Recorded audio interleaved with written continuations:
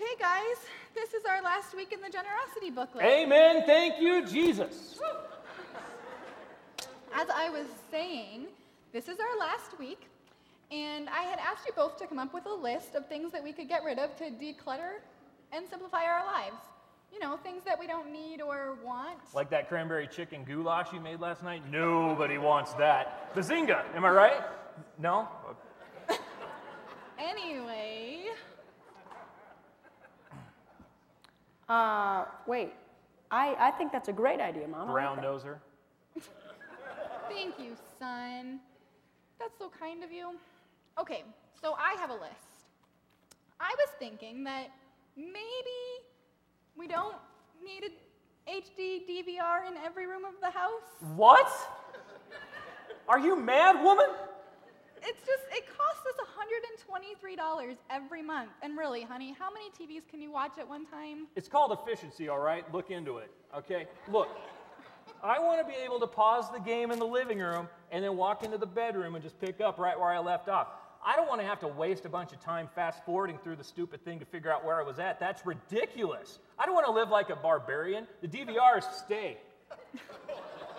Okay, well, what about getting rid of that drum kit that's in the basement you never played? Man, you are a dream killer, aren't you? You know all I've ever wanted to be was a rock star, all right? All I've ever wanted to do is make beautiful music for you and the boy. On the drums? Yes, on the drums. Look, okay, do you have any idea how many women would love to have their husbands serenade them? Take me down to the paradise, say the grass is green and the girls are pretty. Fine, please stop. You can keep the drums if you just stop. Well, thank you, and you will thank me later on when I become a famous rock star. Yeah! Okay, that was weird. Anyway, can I go? I have an idea. I would love to hear what you think we could do to simplify our lives. Well, maybe we can get rid of some of Dad's exercise equipment. That's a great idea. Yeah, that's a great idea, Skippy. As long as you don't mind not critting into bed every night with this body here. I mean, this stuff just doesn't happen on its own. You haven't even touched most of that equipment in years. That's because I'm in peak physical condition. Yeah. But the time's gonna come. The time is gonna get here where I'm going to need that equipment. I've seen what happens when you get older. Look at Bob Fugler. Okay, so you have shot down every single one of our ideas. What do you suggest we get rid of to simplify our lives? I'm very glad you asked. How about those 3 racks of size 4 clothes you got down in the basement? How long's it been since you've been a size 4? I think I hear the I'm gonna go. I'm still holding on to some baby weight, okay? You're a jerk. Honey, don't get upset. Look, you can use my workout equipment to get rid of those last pesky pounds. I'll be your trainer. This is why I didn't want to do this. I knew you'd get moody.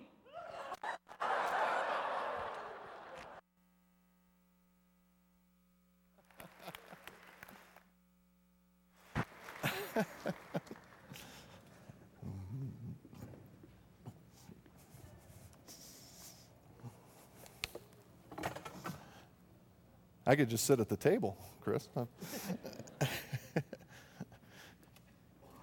Hey, give our drama team another hand, would you please? Thank you for getting up this morning, and thanks, Chris.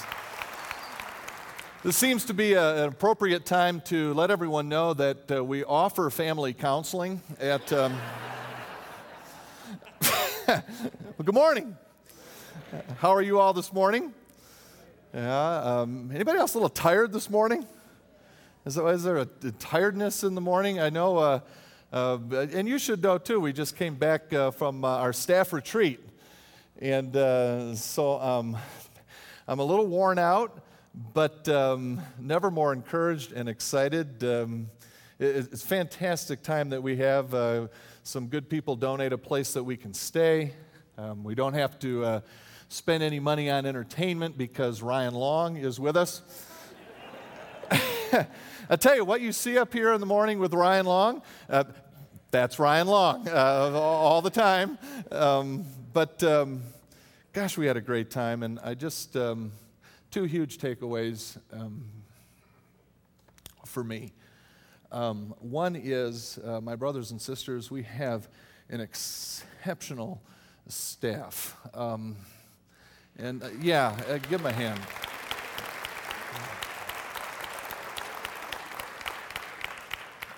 And the second thing that just blew me away again this weekend is there isn't a single person on staff who's here because it's their job. Every single one of them are here in a living sacrifice. You want to talk about a spirit of giving in this series. Every one of them are here because they love you. And they love you deeply and sincerely. And it was just great to be around that this weekend. So maybe we need to be reminded, I know I need to be reminded, when you run into our staff, any one of them or their families, include them in there because they're giving too. Words of encouragement and appreciation go a long way. So can you remember when you see any of our staff to just say, you know what, thanks.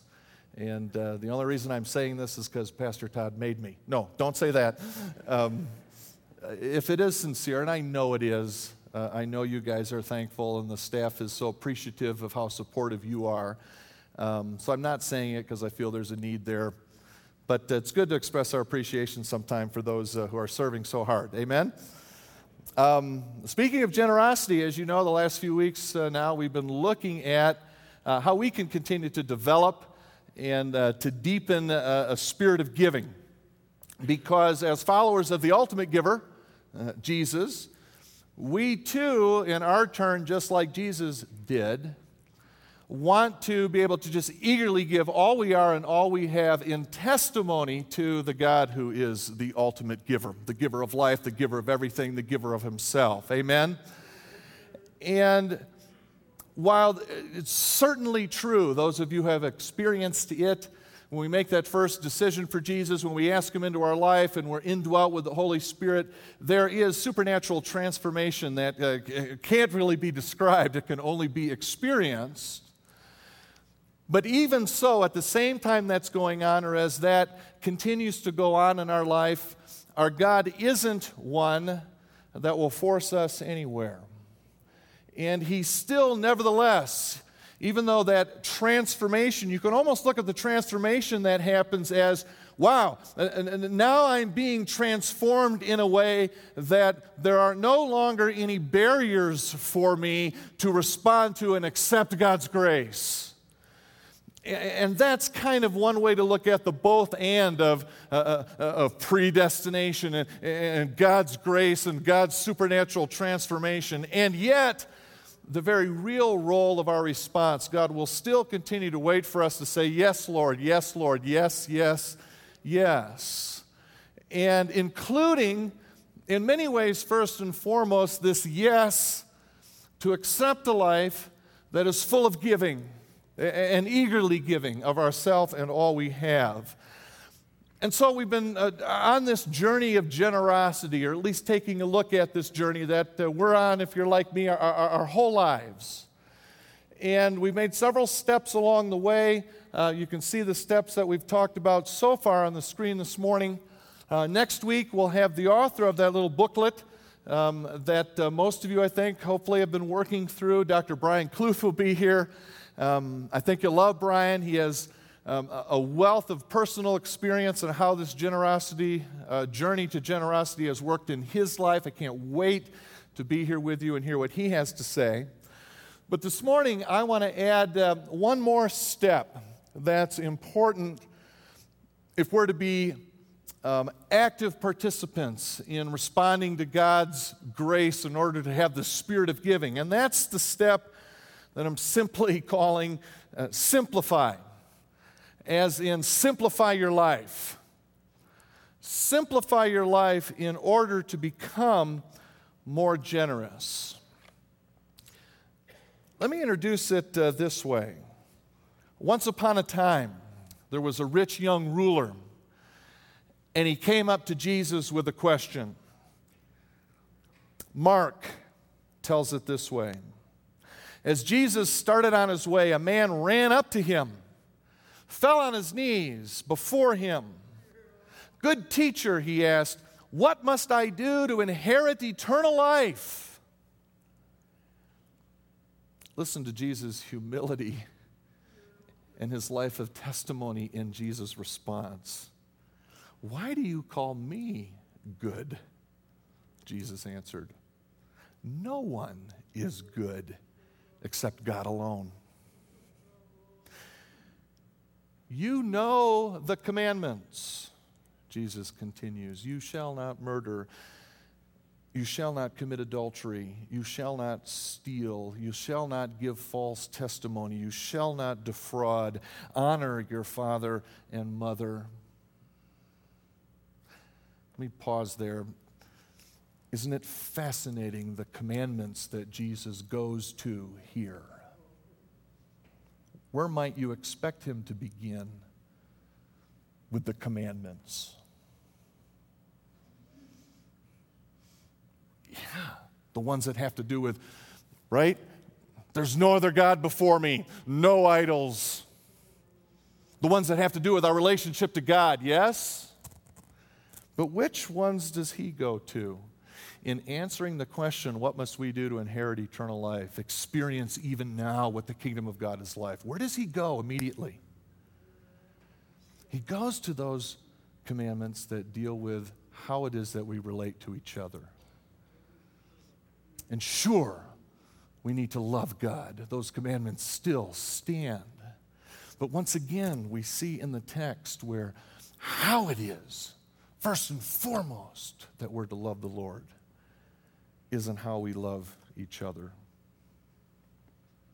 "Teacher," the man declared back to Jesus, "all these commandments I have kept since I was a boy."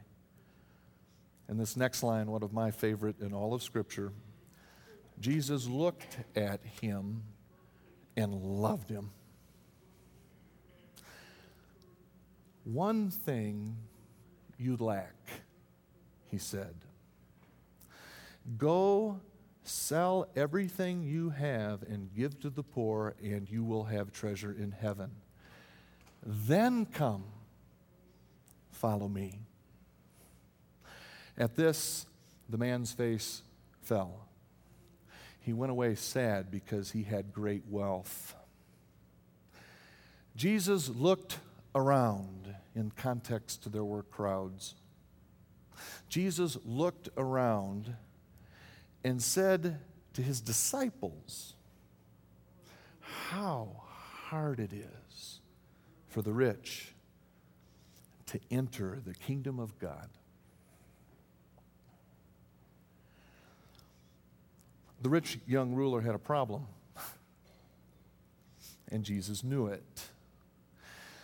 And while the man loved God and was showing his love of God by keeping the commandments and obedience to God, there was something yet in the way, and he knew it, being a follower of God.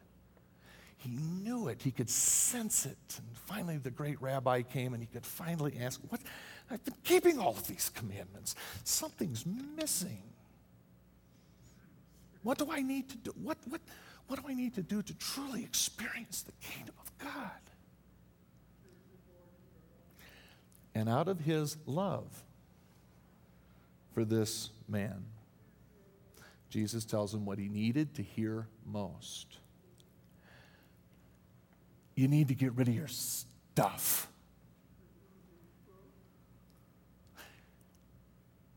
You need to give your stuff away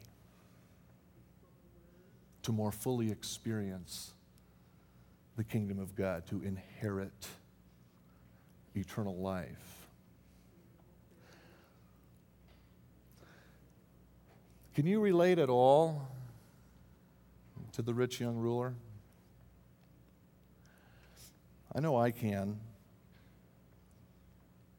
Do you ever feel like all the stuff in your life becomes a barrier to following God?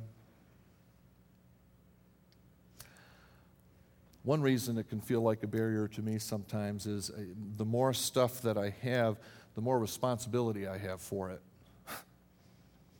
I've kidded with you before about a fish pond we have in the back.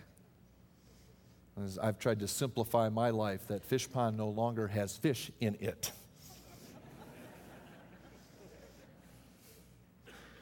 Nor does it have any plant that grows. But the more things that we have, the more responsibility we have for it. It takes time to manage our stuff. And so when we get rid of it, we find ourselves with more time. And not, as our culture suggests, more time to get more stuff. More time to love God and others. More time to give when we simplify our lives by getting rid of some of our stuff. Often I get the question, and when I read online and do some research, I hear lots of people asking pastors in many different churches the following question, and I've asked the question before, and I catch myself thinking it too. Maybe you do as well. And the question I often get is, how much should I give? 10%? Because they know a little about that tithe thing. Should I give 10%? How much should I give? And whenever I feel that question coming up in my own life as I consider my giving of all I am and all I have, or whenever I hear that question, I often respond even to myself or to those asking with the following question.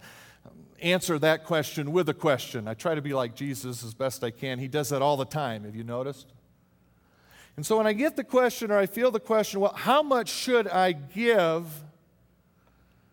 Something has started to click in my mind. You know what?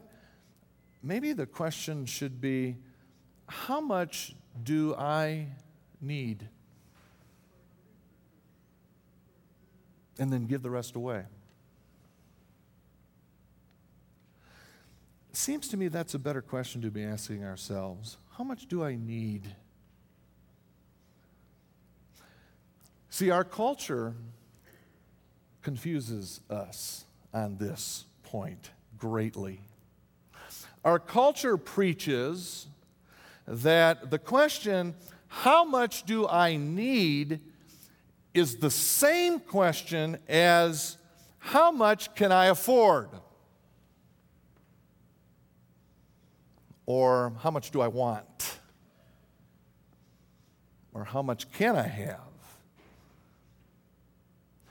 Our culture treats those questions the same. How much do I need is the same in our culture. How much can I afford? And those are two different questions. One illustration that came to mind, many of you know the story, many of you have lived the story, or you will live it soon. A young couple goes into a lender for a mortgage, and they're going to buy their first house, and there are dozens of forms to fill out, and dozens of pieces of information that the lender wants when you apply for a loan. And most of that information the lender wants has to do with how much can you afford? And after all of that, the lender crunches the numbers, and the young couple with anxious ears hears, you qualify for a loan of $250,000. And our culture teaches that young couple to hear that necessarily means that's the house you need. That, plus whatever else you could bring to the table from savings or other, add those together, and that becomes the house that you need. Really? Who says? Isn't it telling that among all those lender forms, there's not a form, to my experience, that asks a couple, there's not a form that has on the top of the form, how much house do you need?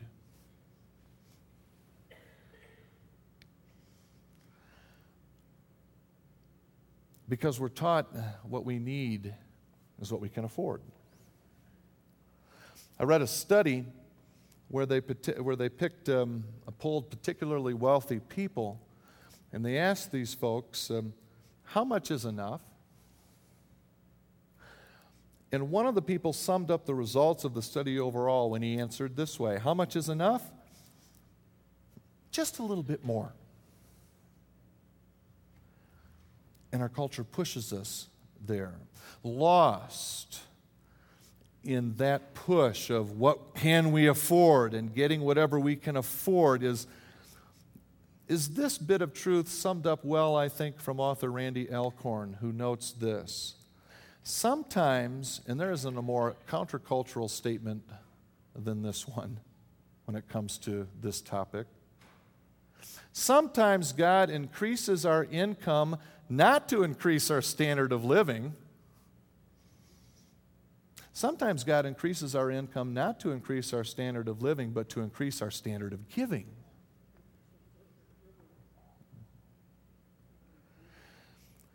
When we simplify our lives, we end up with more time to serve God and others.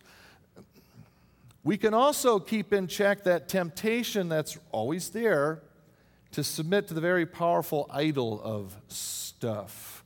Researchers tell us that's one reason why we pursue lots of stuff. It gives us comfort and security. And it builds a sense of not only worth, but of self-worth. But be careful. When I start taking comfort and security from what God has given me, when I start taking comfort and security from the gift rather than from the giver, I can so easily start relying on those things rather than on God. And the stuff that I'm buried under can be insulation from my own being, knowing just how desperately it is. I need the Lord on a daily basis for every need. The huge danger of riches and wealth. The huge reason why Jesus turns to his disciples and says, man, it's really hard for the rich to get there. One of the huge dangers is we lose track of just how desperately we need him when so much of our stuff seemingly or practically meets our needs on a daily basis. The new iPhone is out. You all know this, right? Isn't it fascinating that we all know that the iPhone 5 is out?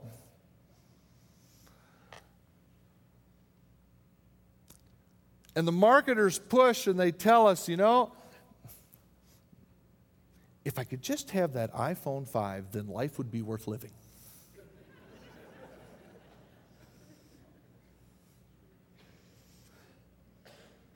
It's another trick of our culture, convincing us we got to have that. I need to have the latest and the newest because I'm missing out. I want to show you a clip that Ryan Logg shared with me from Jimmy Kimmel Live. Apparently that's his favorite show. I don't know. Not really, right, Ryan? It made me laugh. And not only at the people in the video, but it had the extra value of making me laugh at myself. And I'll tell you what, when you're in an area that you want to change, if somehow, some way, through God's grace or friends or community, you can get laughing at yourself there, boy, it's a great push to really want to change something. And this one made me laugh. I think Jimmy Kimmel sets it up in the video, but he goes rather quickly, so it might help to hear the setup twice. In the video, people who have the iPhone 4 or 4S or whatever the current latest is before the iPhone 5, the people who have the iPhone 4, we'll call it, and so they know the iPhone 4 very well, they are given what they think is an iPhone 5. And they're asked to check it out and tell us, hey, what's better about this iPhone 5 than this iPhone 4 that you know? But here's the catch. They haven't been given an iPhone 5. They've been given the same exact phone as the iPhone 4. With some funny and telling results, I think. Let's watch. It's almost as if the new iPhone somehow ruins the old iPhone, but it doesn't. It's all in your head. In fact, we set a camera out on the street today, and we told people outside to check out the new iPhone 5, which is unavailable so far. So in reality, what they were looking at is the current iPhone 4S that everyone has. And, well, here's how that experiment played out. The new iPhone 5 just came out today. We want to know if you'll take a look at it. Tell us how it compares to the last iPhone. I'd love to. Oh, it's way better. Yeah, it's nice. That's definitely noticeably better. It's a little thinner. Looks like the screen's a little bigger. Seems a little bit faster. Yeah, faster, lighter. Feels heavier. Feels heavier? I think so. A lot lighter than the last one. It's a lot faster as well. Mine's gonna take forever. So this one's faster? Yeah, definitely faster. Right on. Oh, it looks very nice, very updated. Oh my God, it feels a lot lighter and just more, just a lot more higher quality. And it's got, if you drop it, it looks like it's not gonna break, like this one has a million times. The screen is clear, HD. Colors are brighter. Oh, it has a video front and back? Mm-hmm. Video front and back? That's cool. This doesn't have that. So you like it better than the last one? Yeah, I have the 4S. Yeah? Yeah. I'm always open for a new phone. Well, it's the Emperor's new phone. Oh my goodness. Is that telling or what? The other question I have, was that Hulk Hogan?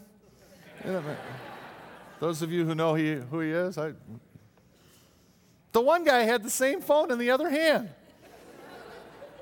This apple is better than this apple.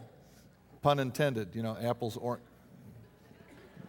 It's the same phone. Gotta have the newest and the greatest because you need it, It's better. Yes, we do. Of course we do. Do we really? Have we lost the ability to seriously self-analyze and look and ask, do I need this? I have an assignment for you this week, and I'm going to do it too. And my wife here is my witness, because you'll be thrilled with this, honey. I'm going to go through, I'm going to ask that we do our whole house, but I'm going to go through my basement and my garage. I'm going to put my hands on everything in there, and I'm going to ask myself this question: do I need this? And if I don't need it, I'm going to get rid of it. Either give it away or sell it or something. I'm going to get rid of it. That's your assignment. That's your mission if you choose to accept it this week. And the studies tell us that what's one of the most stressful things in all the world? It's moving, right? Moving to a new house. But you ask almost anyone who has gone through the moving process, and you know what the part is that they absolutely love? What's the part that's great? Yeah, you get rid of half your stuff. Can we do that on a daily basis without being forced to because we want to save money on a smaller moving truck or a box? Can we get to that mindset of doing that daily and only taking what we need and giving the rest away? And it doesn't necessarily mean, okay, everybody go sell your houses and live in the small. It can also mean giving away can mean if you have been blessed with how are you using it? Is it just for you, or are you sharing that space or using that somehow to testify to God's love? That's giving it away too. I know one of the things that I'm going to look at down in the basement, I'm going to go down there and I'm going to see the crib that all three of our kids used when they were little. And like I think many parents, it's like, we'll keep that and we'll pass it on to our kids one day.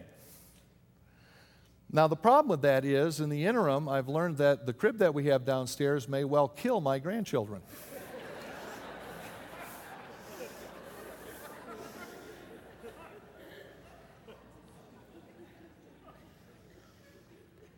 And it makes me ask the question, why does someone suddenly figure that out? It's the ones where the side goes down. And it doesn't take a rocket scientist that, if that goes down when the kid's there, it could really hurt them. Okay, But there were rocket scientists back when that thing was made.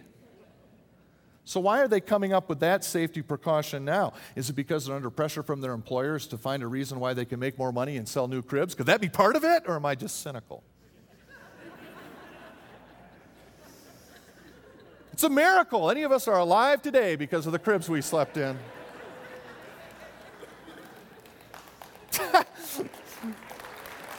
Now, how about in community when we were finished with the crib, after I had my vasectomy?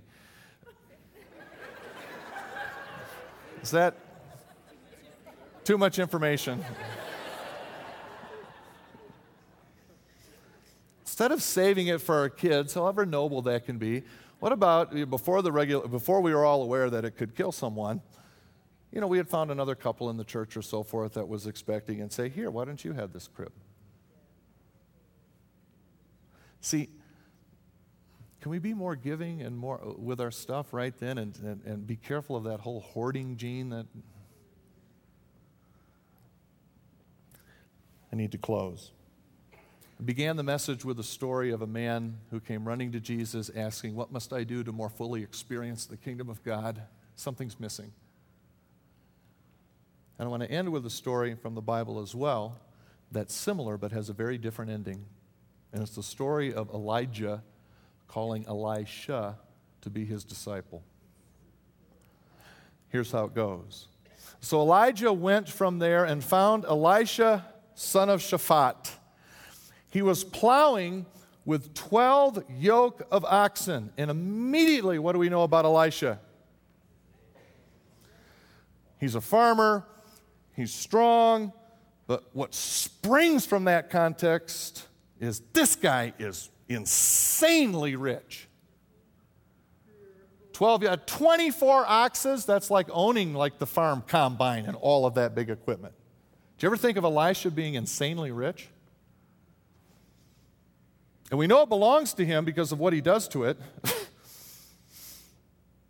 He was plowing with 12 yoke of oxen, and he himself was driving the 12th pair. Elijah went up to him and threw his cloak around him, a gesture symbolic of, I will now protect you under my wing. Will you follow me as disciple, or an early form of discipleship? Elisha then left his oxen, and I'm thinking of the song we just read, and ran after Elijah. Ran after Yahweh is God. That's what Elijah means. Ran after him. Let me kiss my father and mother goodbye, Elisha said, and then I'll come with you. Elijah, his response is a bit cryptic. His rabbinic replies tend to be, go back, Elijah replied. What have I done to you? There's libraries full of books on what exactly Elijah meant. So Elisha left him and went back. He took his yoke of oxen, slaughtered them, burned the plowing equipment to cook the meat, and gave it to the people, and they ate. And then he set out to follow Elijah and become his servant. And Jesus said, one thing you lack. Go, sell everything you have and give to the poor, and you will have treasure in heaven. Then come, run after, follow me. Let's pray. Father in heaven, it's so simple and so impossibly hard. Impossibly hard without you. Continue to help us, Father, to grow in this eager spirit of giving. Help us to begin asking seriously questions like, what do I need? What do I need for me? And after we get there, give us an eager spirit of giving the rest to you, to others, somehow, some way, in testimony to who you are. Would you help us with that, please? Because we can't do it on our own. Father, for those who go and take inventory of things in their basement or even their schedule of time, and as they're asking themselves, do I need to do this? Would you be welling up in them and give them a strong sense of your presence and your courage and your strength and your security and your comfort, to give them the humble guts to just go ahead and do it and rely more on you? You promised, Lord, that when we test you in this in particular, that you'll come through in ways that will just make us gasp. Help us to test you in this, Father. It's in Jesus' name I pray. And all God's people said, Amen. Would you stand, please, for the benediction? The benediction comes from a benediction of sorts that the Apostle Paul gave to one of his disciples, Timothy. And in closing 1 Timothy to young Tim, this was last on Paul's mind. Fascinating that this is what it is. And so Paul to Timothy, and now God through Paul, through me to you. Listen to the very words of God. But godliness with contentment is great gain. For we brought nothing into the world, and we can take nothing out of it. But if we have food and clothing, we will be content with that.